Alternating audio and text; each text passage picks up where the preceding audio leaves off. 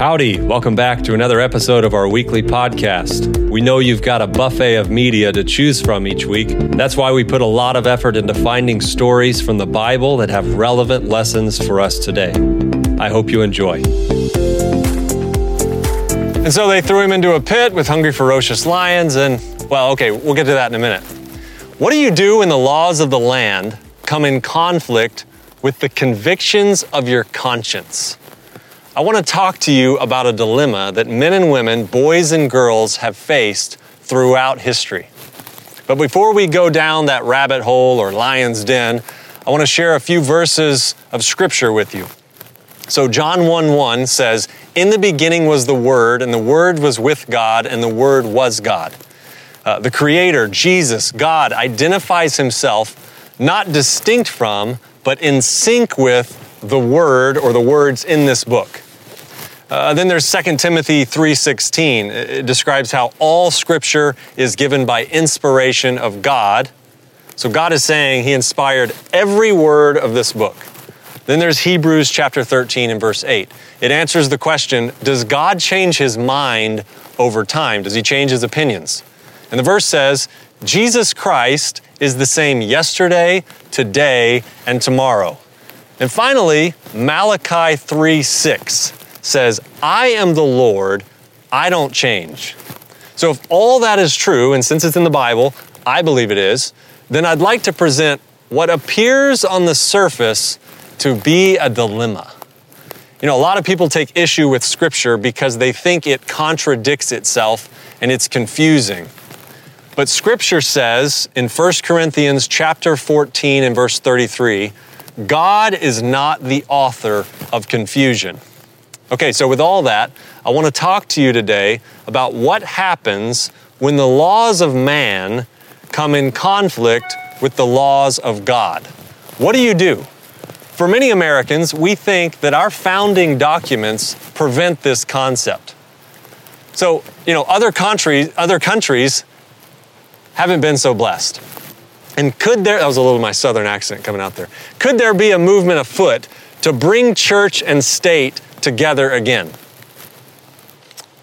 1,000 years of history show us that this idea of mingling these two things is a terrible one. In fact, that is why America was founded in the first place, for freedom of conscience. And so for some people right now, they feel that the Bible encourages us to not forsake the assembling of ourselves together. That's from Hebrews chapter 10. And that with all that is going on, this right or this freedom to assemble in a church and worship is under attack. So let me ask you, is a quarantine order in contradiction to the laws of God? Some pastors have been arrested recently for being so passionate about this. Or to let me complicate it a little, what if your government said no one can meet in a church, in a religious building, for 2 years? Well, we do actually have some scripture about quarantining the sick in Leviticus 13. So how do we handle situations where these things are in conflict?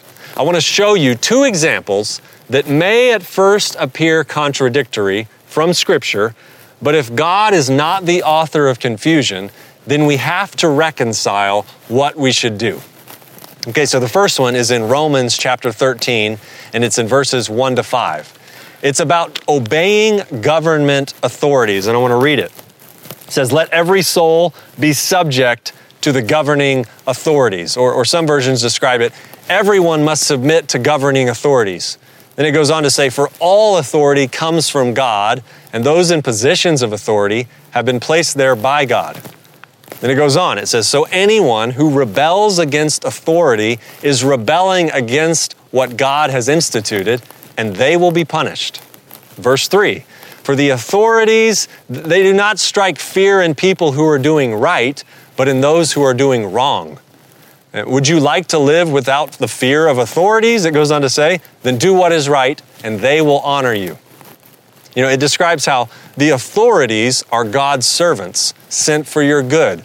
But if you're doing wrong, of course you should be afraid, for they have the power to punish you, it says. It says they are God's servants, sent for the very purpose of punishing those who do what is wrong. And then verse 5 says, so you must submit to them, not only to avoid punishment, but also to keep a clear conscience. Okay, so that's Romans chapter 13. Let's put that on the table. Then I want to show you another story from the Older Testament. This is from the book of Daniel in chapter 6. This is the lion's den story that many have heard of.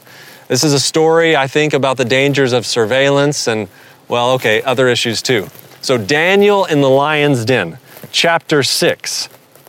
We could start in verse 6, and it describes it like this. Darius the king decides to divide the kingdom into 120 provinces. And he appoints a high officer over each province to rule it. And then the king also chose Daniel and 2 others as administrators to supervise all these high officers and to protect the king's interests. And then Daniel soon proved himself more capable than all the other administrators and the high officers.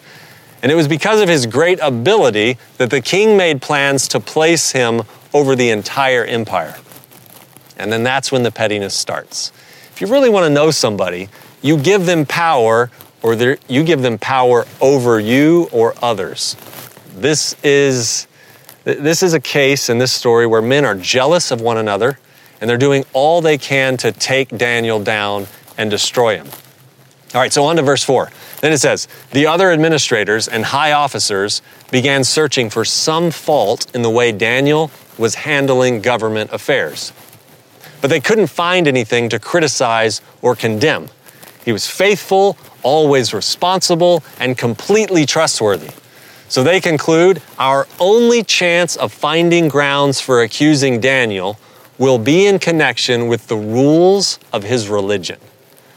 So these officers go to the king and propose this new law, that for 30 days, no one is allowed to pray to anyone, divine or human, except you, O king. So think about this. Freedom of conscience is illegal for a set time. And well, imagine king, you're going to see them talking to him, people worshiping you for 30 days, and then the king gets all excited. Wow, this would be really nice. Yeah, that's great. Let's try that. So he signs it into the law. Well, then the verse is described.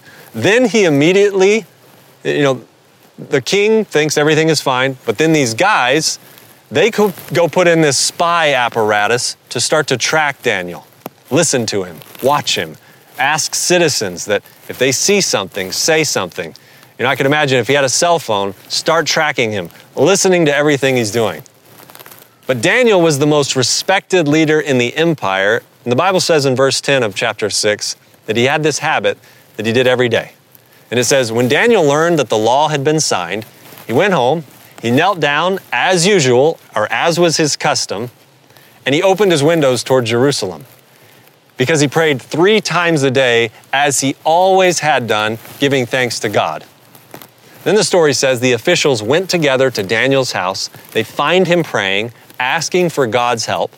So they go straight to the king to remind the king about the law. And they ask him, King, did you not sign a law that for the next 30 days, any person who prays to anyone, divine or human, except to you, your majesty, they would be thrown into the den of lions, right? And the king responds, yes, that decision stands. It's an official law of the Medes and Persians that cannot be revoked. And then they tell the king, well, that man Daniel, one of the captives of Judah, he's ignoring you and your law. He still prays to his God 3 times a day. And you can imagine when the king hears this, he's so upset with himself. How could he have been tricked into this? Of course, his friend Daniel prays to the God of heaven. And now he's in a predicament. And he's being reminded constantly that the law of the land is the law. So finally, the king gives these orders for Daniel to be arrested, thrown into the den of lions. And the king says to him, as he's throwing him in, Daniel, may your God, whom you serve so faithfully, rescue you. And then a stone is brought, placed over the mouth of the den. And the king sealed the stone with his own royal seal and the seals of the nobles so that no one could rescue Daniel. And then it describes that the king returns to his palace. He spends the night fasting. He refuses his usual entertainment and all these delicious foods. He couldn't sleep the entire night. And then it says, the next morning he gets up real early. And the king hurries down to the lion's den. And when he got there, he calls out to Daniel, Daniel, servant of the living God, was your God whom you serve faithfully able to rescue you from the lions? And then Daniel answers, long live the king. My God sent his angel and he shut the lions' mouths. And so they didn't hurt me. You know, I'm innocent in your sight, O king, and I haven't wronged you. And then the king, he responds in this way where he's overjoyed. He orders Daniel to be lifted out of the den and not a scratch was on him because he trusted in his God. And then the king gives these orders. Arrest the men that did this to Daniel, that set up this conspiracy and that accused Daniel wrongfully, and then throw them, along with their wives and children, into the lion's den. Then it says the lions leaped up, tore them in pieces before they even hit the floor. Then there's another story about 3 Hebrews being thrown into a fiery furnace. We're not going to talk about that right now. But these are stories about people standing true to conscience. So what do? Daniel's given inspiration from the same Spirit that gave Paul inspiration. From the same Spirit that gave John inspiration. So all these Bible writers are inspired by the same Holy Spirit. Yet in Daniel 6 and Romans 13, they seem to be contradicting. So I think the answer we have to keep digging for. We find it with the friends of Jesus. The apostles have been commissioned by Jesus to go into all the world, tell people this story, that Jesus came from heaven to earth, that he was one of us, that he died for us, and that he was raised from the dead to remind anyone that he has the keys of death. Oh, and finally, that Jesus had gone to this heavenly temple and that one day he would return for us. So this story is in the book of Acts. Acts chapter 5, verses 17 to 29. And it says this, the high priest and his officials, who were Sadducees, they were filled with jealousy. And they arrested the apostles and put them in jail. But then it says an angel of the Lord came that night, opened the gates of the jail, brought them out. Then the angel tells them, go to the temple and give the people the message of life. So as soon as the sun rises, the apostles enter the temple as they were told, and immediately they begin teaching. And when the high priest and his officials arrived, they convened the high council, the full assembly of the elders of Israel, it says. And then it goes on to say, they sent for the apostles to be brought from the jail to them for a trial. But when the temple guards went to the jail, the men were gone. So they returned to the council and they report on this. The jail was securely locked and the guards were standing outside. But when we opened the gates, no one was there. And then the captain of the temple guard and the leading priest, they hear this and they're perplexed, wondering, where is this leading? Like, what's going on here? Then someone bursts into this room with startling news. The men you put in jail, they're standing in the temple teaching the people. And so the guards go out and they arrest the apostles and they're trying to make sure the mob doesn't go out of control here. And then they bring these apostles into this high council of the government where the high priest, the religion and the state are mingling at this point. And then they say, we gave you strict orders never again to teach in this man's name, talking about Jesus. Instead, you filled all Jerusalem with your teaching about this man Jesus, and you want to make us responsible for his death. And then this is the verse. Peter and the apostles replied, we must obey God rather than any human authority. And then they go on to describe the God of our ancestors. He raised Jesus from the dead. You killed him, you hung him on a cross, and he's now at the right hand of God, and we're witnesses of these things, and so is the Holy Spirit, and the Holy Spirit's given to all who believe. And the council hears this, and they're furious, and they want to kill them a second time. All right, so we've got these things on the table. The stories that seem to contradict, and then perhaps how you deal with things in the middle. Now, I want to take you into this current moment where the world is in lockdown. People are dying. Storms are coming, have come. many friends of mine affected this past week. The stress of society seems to be compounding. The markets seem to be schizophrenic. People are losing their jobs. Food lines are growing. Yet in the midst of all this chaos and sorrow, something absolutely strange is happening that not many of us are paying attention to. There are some people who think that everything going on is a good thing. Numerous media outlets have these reports coming out about how with less human activity, the environment, nature, ecosystems seem to be healing.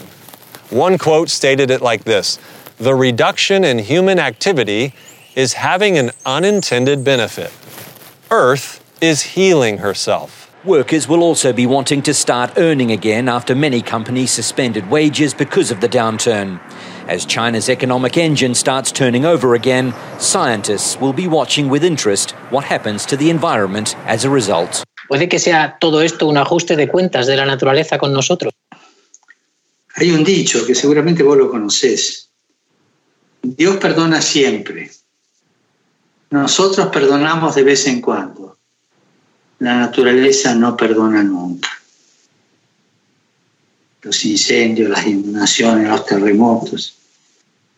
O sea, la naturaleza está pataleando para que nos hagamos cargo del cuidado de la naturaleza. When we see this kind of profound shutting down of the transportation sector, so much of industry and the broader economy, that does indicate that a lot of critical pollutants are dropping in their concentrations, on the order of 30%, say, in some major cities. So we see the air quality rapidly improving in those places. That's a quick, if potentially temporary, response. I'm sure you've heard some of those by now. Before the pandemic absorbed all of our news feeds and all of our headlines, the environment, nature, climate change was perhaps the most lightning rod issue in the world. Many Christians deny anything is changing. In fact, some see Christian America as the holdouts to having a worldwide agreement on addressing how we can heal the environment. You know, I personally, I'm pretty passionate about nature myself. I finally figured out a few years ago that maybe what God told us in the beginning is the ideal lifestyle to live in the book of Genesis. You know, the most sustainable, a diet full of plants, a life around nature, animals, not cooped up in buildings all day long. You know, it's amazing how much, though, life has changed on that very point. Think about it. 100 years ago, most families lived on farms. Now less than 6% of Americans really have any connection with nature or growing at least some of their own food. I remember when I was a kid, I thought Looney Tunes cartoons were absolutely hilarious. You had Foghorn Leghorn, Wile E. Coyote, Roadrunner, Bugs Bunny, Porky Pig. You notice anything about all these characters? They're all animals. And they often had these stories taking place on farms or in the desert or out in the woods, but they were all in nature. And then almost overnight, Captain Planet, Transformers, and all these other shows began to teach that the future would be very different than the past. Then it was like media began to build this case that if you lived on a farm, you were a hillbilly.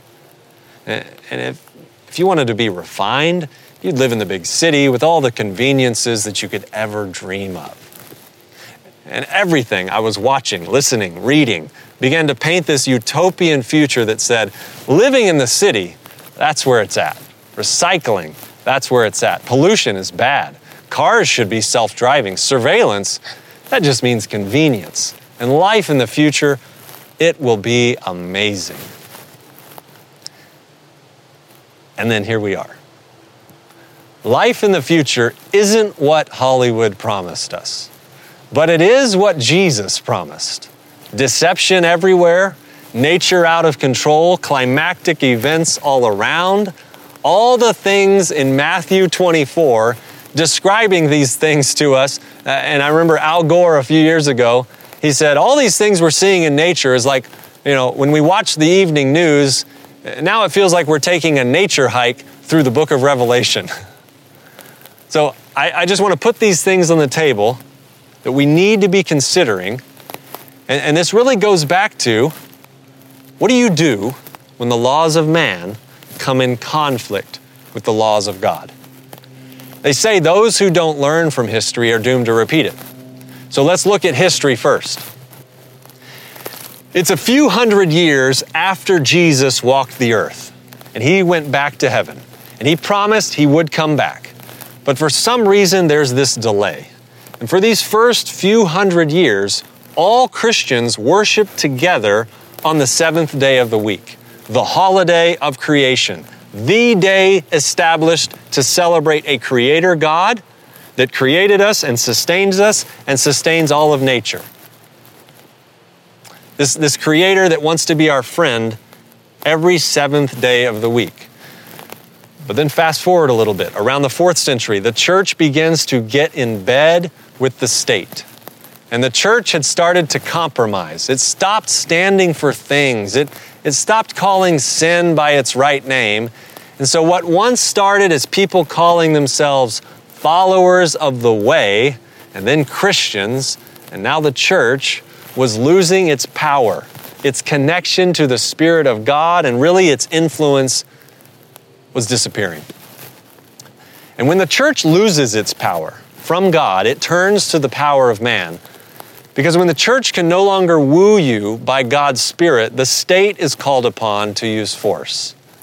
And the institution that through Jewish history and all of history that was used to identify the sincere followers of God was the Sabbath.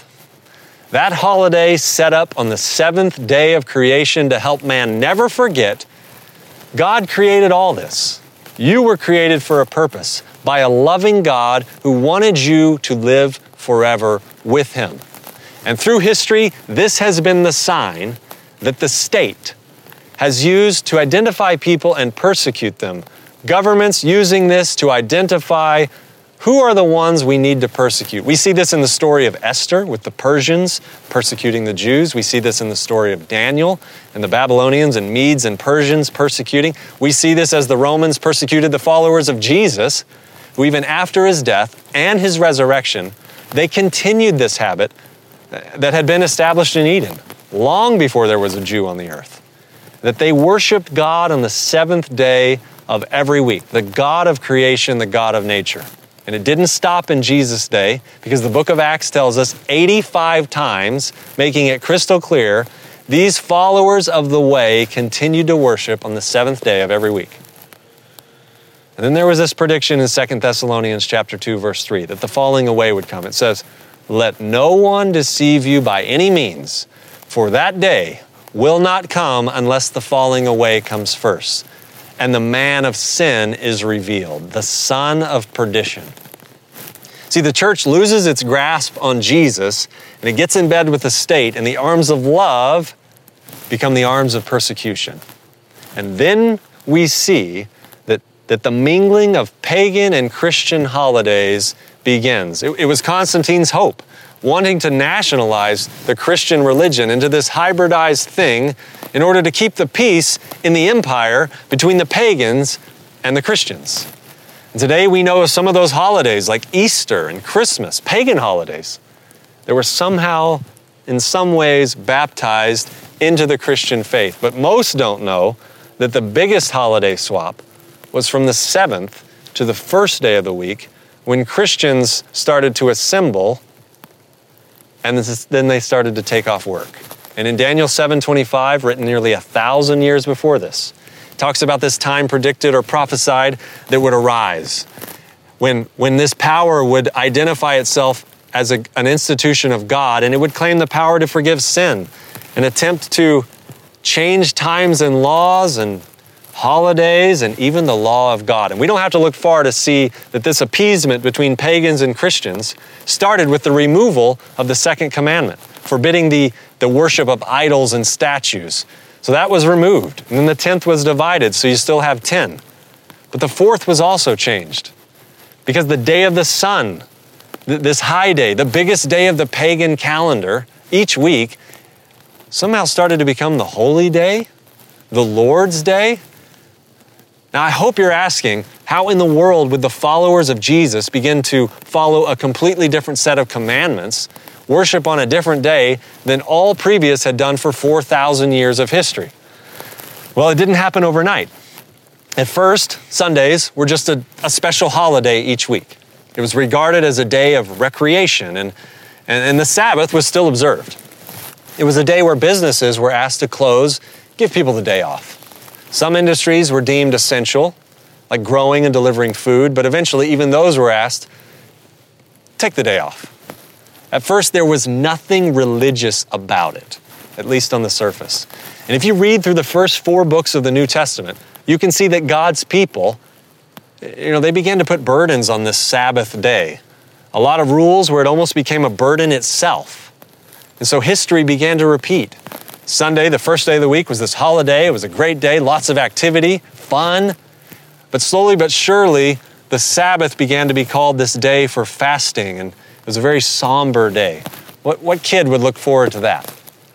And then came the summits, the worldwide meetings that brought everyone together, all the competing religious belief systems to say, hey, let's set aside this one day each week, and let's make it the first day of the week. Somehow, Lucifer managed to use the church and the state to change the only commandment that reminds us that we were created by a loving Creator.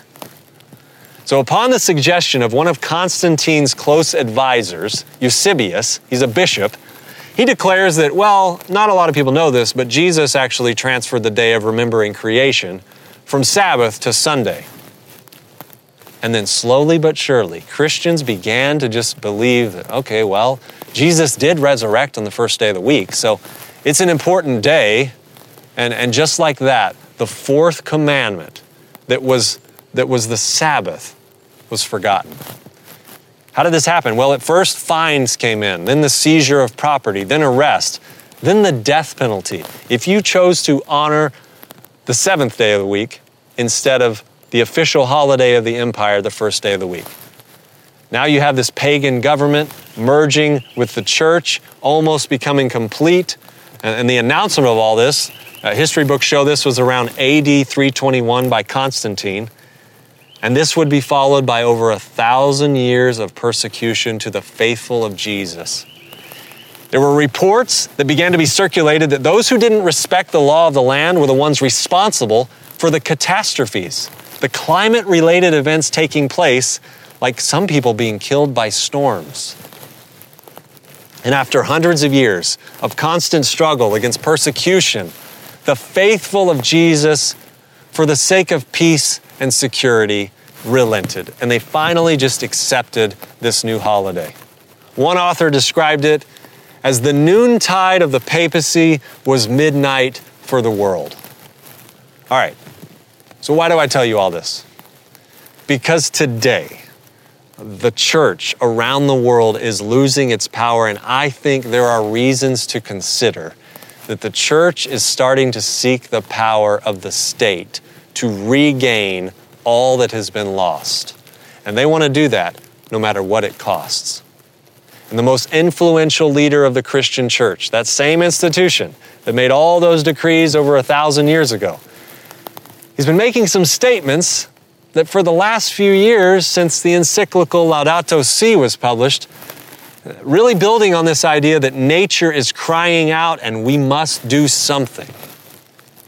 I want to agree that nature has been abused, that the creation entrusted to us, we mow down rainforests to grow food for our own cattle, or we just use it to raise more cattle, all to satisfy our appetites that science shows us most of our diseases come from eating like this, completely unsustainable.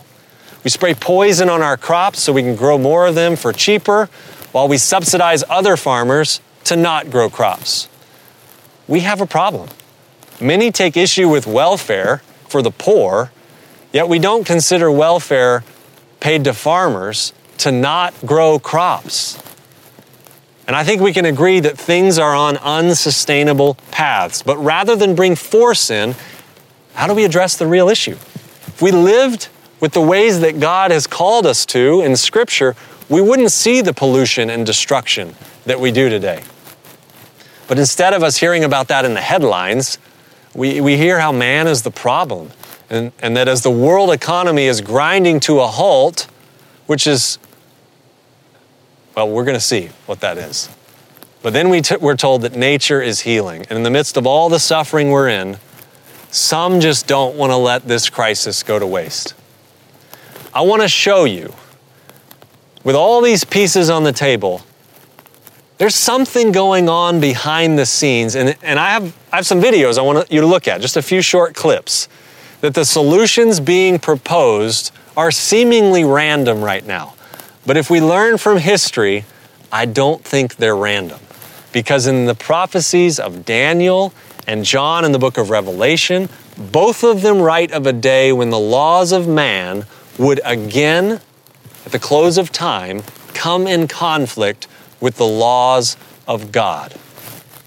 And then our question is, what do we do then when nature is pitted against nature's God? As of Sunday, most businesses like grocery stores will be closed every Sunday for the whole month of April to give employees a chance to rest. And everyone says that's how it should be. So this is nothing new. This has happened before along the same arguments in history. A conflict between two forces, two powers, two ideologies. And we don't have to look far to look at the religion of worshiping nature and the religion of worshiping the creator of nature are paganism and Christianity. This is about allegiance. Who has our heart? Can we save ourselves, or do we look to God to save us? We have this case study that I think all of us are in this experiment of, this idea that, let's be honest, that for a few months, it's not usual. And if people are arguing, well, we can save ourselves, you can imagine looking at those clips, it's not a far-fetched idea to hear people saying, well, hey, we've been shut down for, let's say, 60 days in this country. What if we just shut things down for 52 days a year? We could pick any day of the week to do that, but I don't think it's a coincidence that there's one particular day being recommended. I know that this may sound like foolishness to some, but if you really look deep, there's something here. And as long as the faithful can still worship God according to the dictates of their conscience, of our conscience, we're fine. But what happens if the majority say, hey, there are some, still like the Jews, who worship God on the seventh day of the week, and a lot of these things in nature just don't seem to stop? This has been the identifier of God's people through history. In fact, in Ezekiel chapter 20 and verse 20, it says, the Sabbath is God's sign or seal of authority. And get this, where do we get the authority of the first day of the week? The church has said it is the mark of our authority. So I believe that we are to honor our government wherever that may be as much as we can, because that's what Romans 13 calls us to. So long as we are not asked to come in conflict with conscience. But when it does, if prophecy is true, Revelation 13 paints this picture, we'll talk about some other time, that the church and the state, not just in this country, but in countries around the world, would come together and persecute a minority that stands for freedom of conscience. Not an if, but a when. And we have to join the chorus of Peter and those men in Acts chapter 5, verse 29. We ought to obey God rather than men. And I know this brings a lot of ideas into discussion, the law of God, and I just don't want you to forget that Jesus says, I did not come to destroy the law, but to fulfill it. And if we want to be like those first followers of the way, those followers of Jesus, where the faith was pure, we need to go back to the beginning, to be what the Bible calls in Revelation a part of the remnant. The remnant is just a piece of the original that identifies with those characteristics of those believers who followed Jesus everywhere he went and everywhere he goes today. If you're in a system that is a system of control, of confusion, God is calling you out of that today. And I just want to encourage you to ask for Him to help you and give you courage.